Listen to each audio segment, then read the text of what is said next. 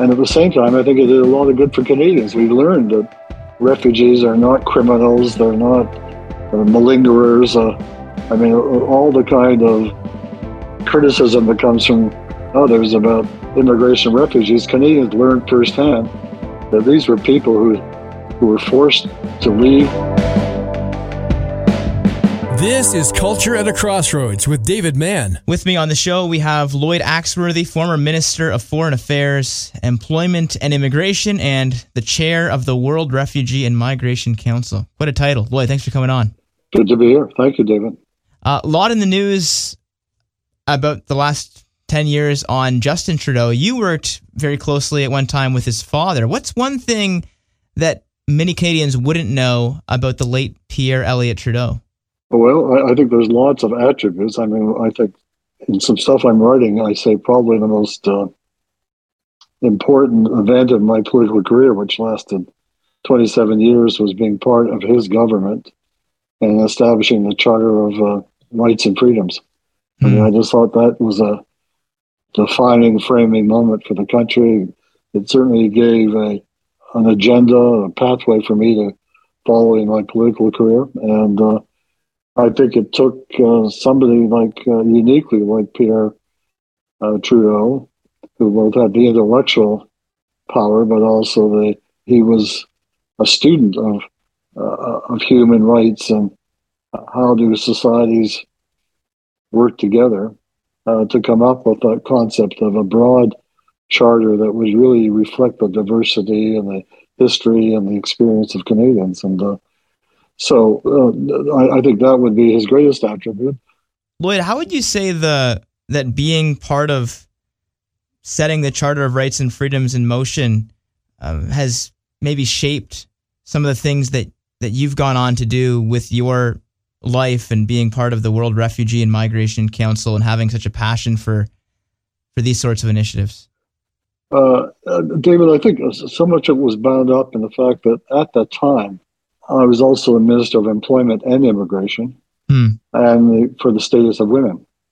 And one of the important elements coming out of the Charter was the acknowledgement that newcomers would be given the same standing and rights as Canadians.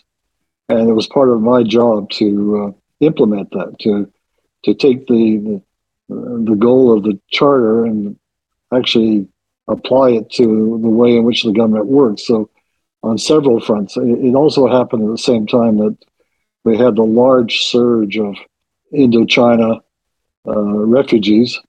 I had inherited the proposal from Ron Atke, the Conservative member, about that this was a major commitment for Canada on a fundamental human rights issue. There was no realpolitik other than helping people, protecting people, that was brought to bear. I remember in the conversation I had with Ron, those are the days when people of different parties got together and had lunch, and we talked about it. And he said to me that being an immigration minister was a sacred trust, that you had a real role in defining not only the lives of people who were being brought into the country, but also the country itself. And so part of my job was to make sure that commitment was. And we ended up by having close to 60,000 refugees arrive. And one of the key elements in that was the using of the personal sponsorship, which was a part of the Immigration Act reform of 1976.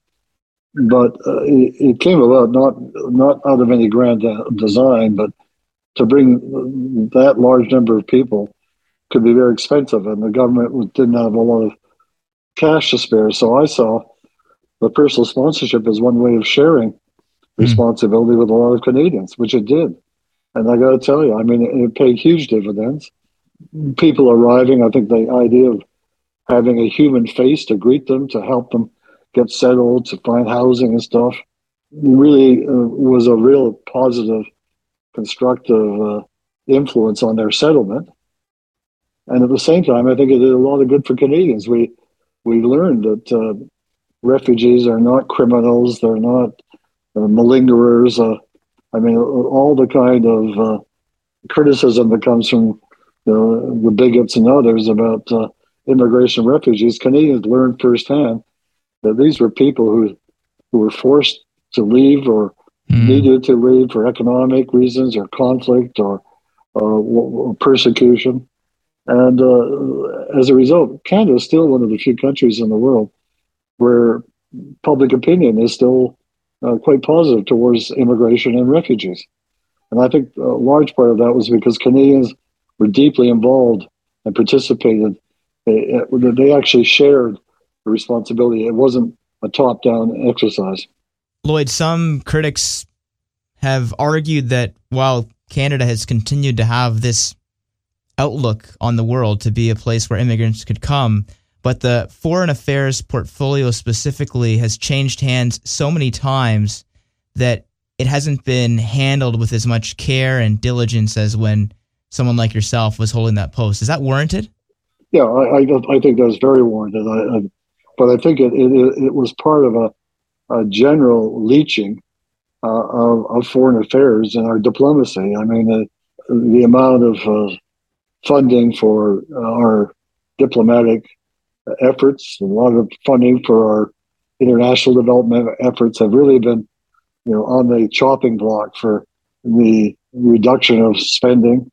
And, I think we're paying a price for increasingly weakening our capacity to be an effective presence in the world. Right now, global affairs is underfunded and undermanned. It doesn't have the ability to develop initiatives, both domestically, to bring Canadians on board, like as we just described we did with the personal sponsorship issue, and it doesn't have the same resources to command the kind of convening power that I think we had back in the 90s. Now, the 90s were a very special time. We were not plagued by big power bullying, and there was a real commitment to rules of the law, real commitment to working collectively and collegially, internationally. I mean, we're in an era right now where those things are under high duress, both from the authoritarian governments, the Russians and the Chinese and the Hungarians and all the rest of them. There's a book I've just finished reading called The Paradox of Democracy, which points out the fundamental element of democracy of open exchange and debate, discussion, is also, paradoxically, its worst element because it gives rise to the kind of insult, grievance, horrendous sort of vile information that's being distributed. And that really corrodes our democratic systems. On the refugees, what about your faith, your personal faith?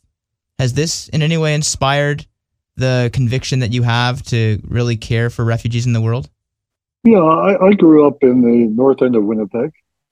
And my family attended a small United Church, Atlantic Avenue, on the corner of Arlington and Atlantic Avenue. We had some wonderful sort of ministers, Lois and Roy Wilson, and that was still when the social gospel notion of one's faith was exhibited by what you did on your time on earth. And that, so I really always had that kind of element, and I always thought that has been one of the major influences on my outlook. Was those early days going to young people's meetings on a Saturday night and discussing what it was like growing up in North End, which was a very diverse area, very mixed. A lot of people who were newly arrived. And there was always really debates about the kind of a caste system we had or the discrimination that was being faced. So yes, I still really go back to that core funding.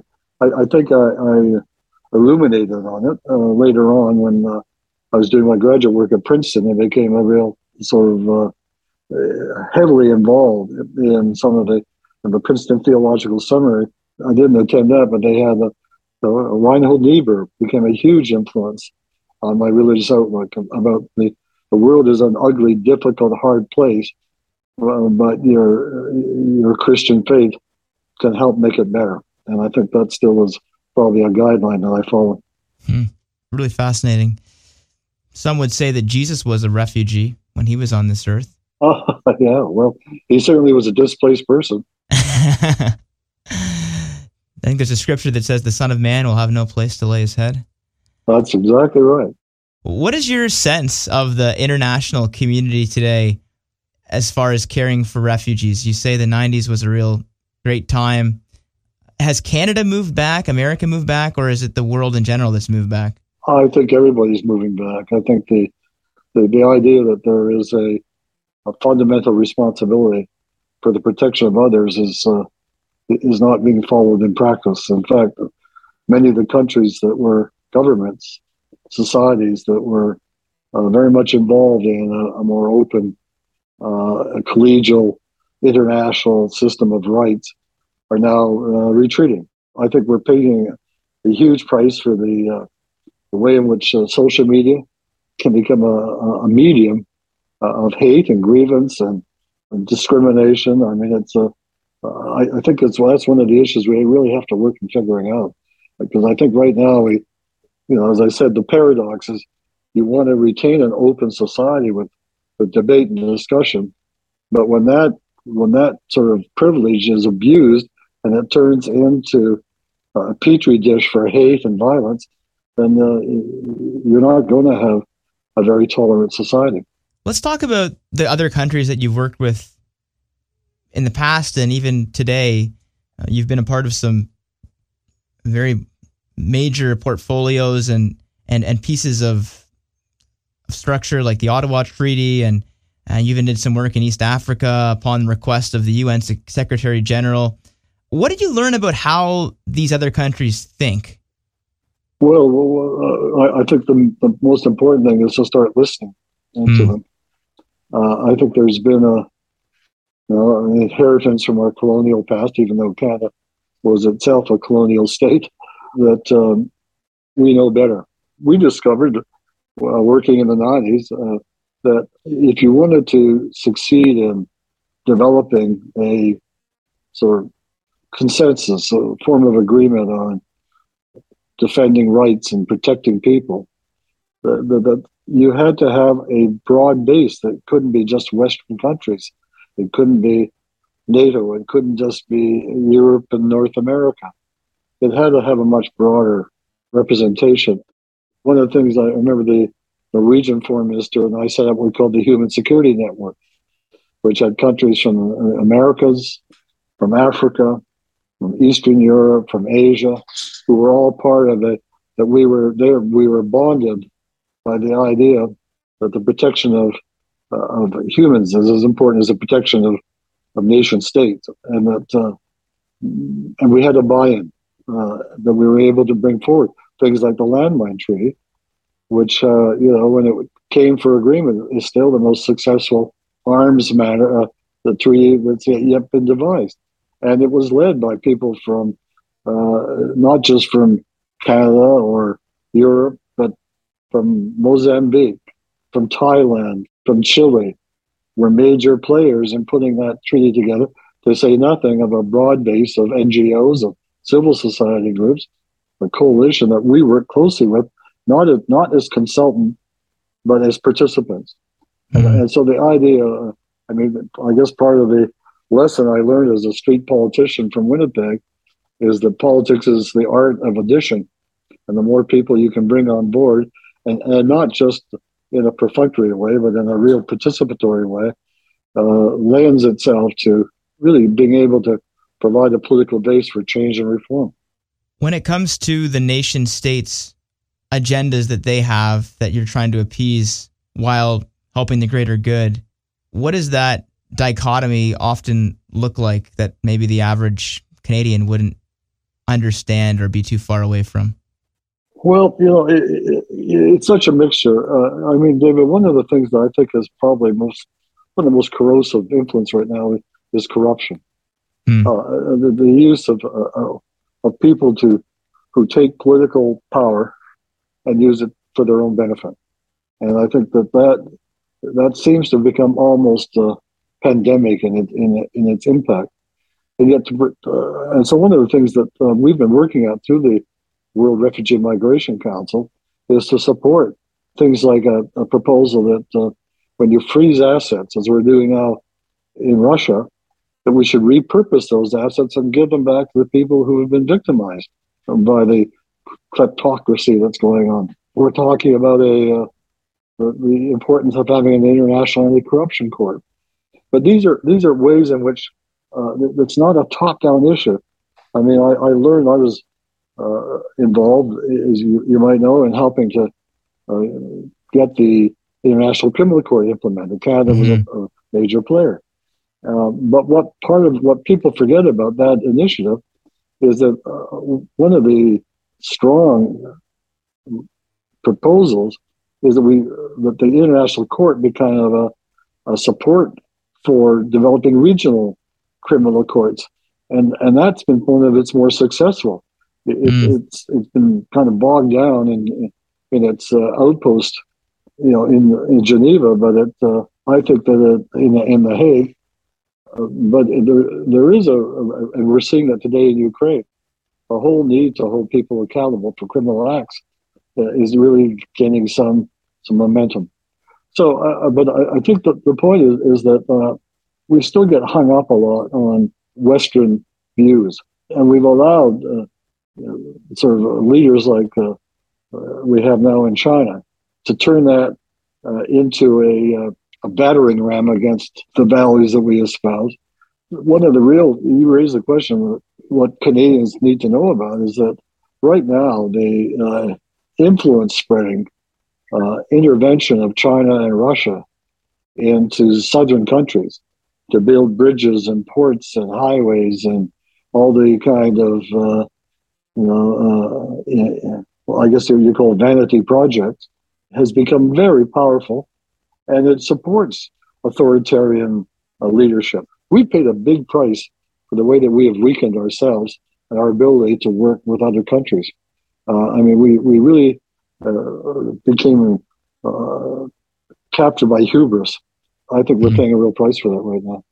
I read your piece in the Globe about Putin being, what he's done, that he should be prosecuted for war crimes. What else is your analysis on this Russia-Ukraine conflict?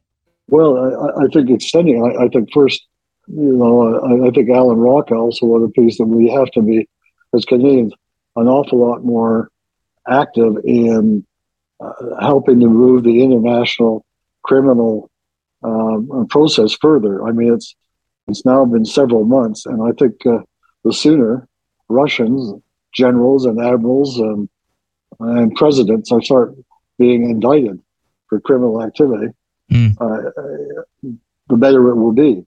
It will start sending a message to the rest of the world that these are bad actors. I think that's one area. I think the other area that has been neglected is efforts, until recently, bypassing the United Nations. So I think it showed its value in negotiating a solution to the embargo on grain coming out of Ukraine and Russia for the Black Sea. I would like to see Canada go to work at the United Nations and get a Uniting for Peace resolution for the General Assembly, because there's no point going to the Security Council, setting up international peace monitors to look at what's happening on the nuclear field. You've now got really big risks globally, and nobody's looking after it. And I think we have, but if UN, here's the trick to it. Putin loves to sort of say, that NATO and the West are sort of intervening. What happens if you have a UN, a group of blue helmets or white helmets, really digging into the nuclear monitoring, but they come not from the US or UK or Canada, but they come from Mexico, they come from Indonesia, they come from Mozambique. Is Putin going to start attacking them? Is he going to start threatening countries that he wants to show that he's Mr. Good Guy? So I think we've neglected that power of convening that could be employed to bring a whole new set of pressures against Russia and Ukraine.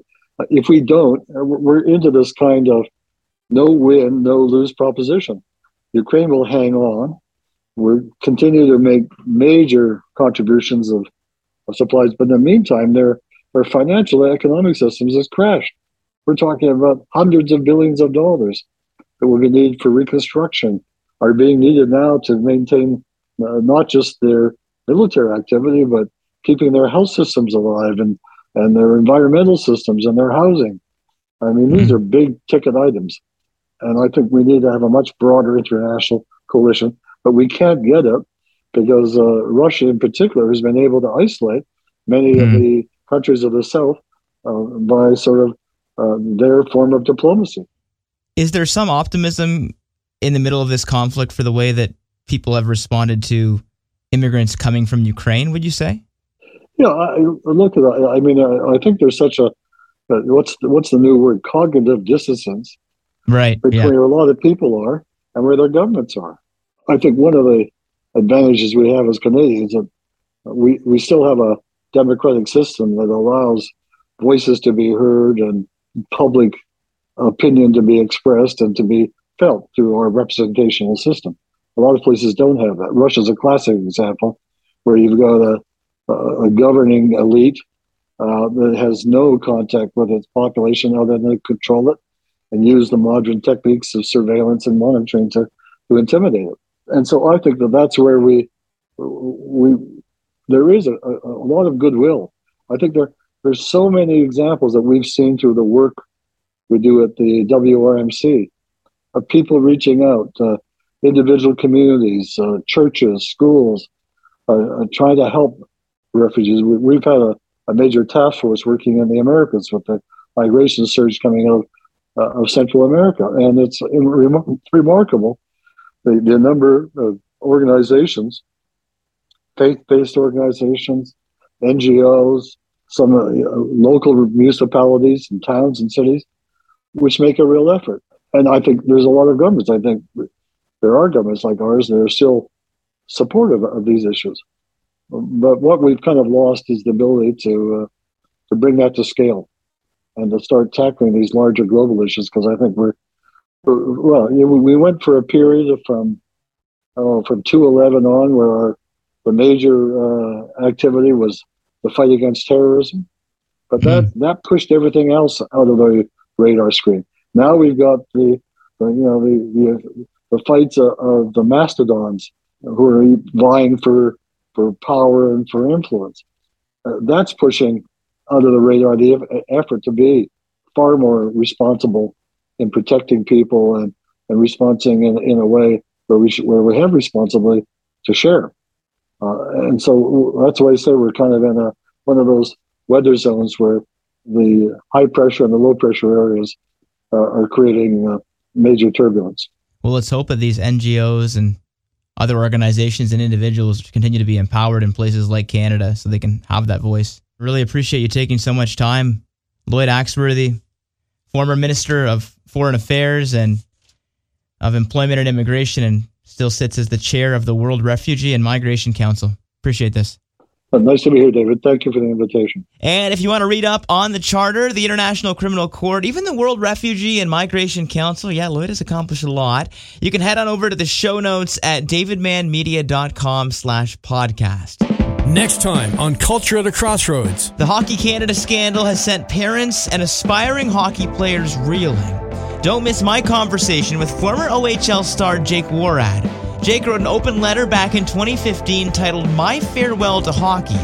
We'll dig into what he exposed then and why hockey isn't the only culprit of this kind of culture. There's a lot of notoriety, and so with that notoriety comes a spotlight, and I think as a teenager, how you handle that or how you react, you're not mature yet, and there's people who are out there who are looking to you to be an example, and people want to come alongside people who are famous. Thanks for listening today. A reminder that you can access any of our episodes when you head to the Culture at a Crossroads podcast. We do invite you back next week as we once again explore the intersection of faith and culture in Canada, helping to better equip you in following Jesus.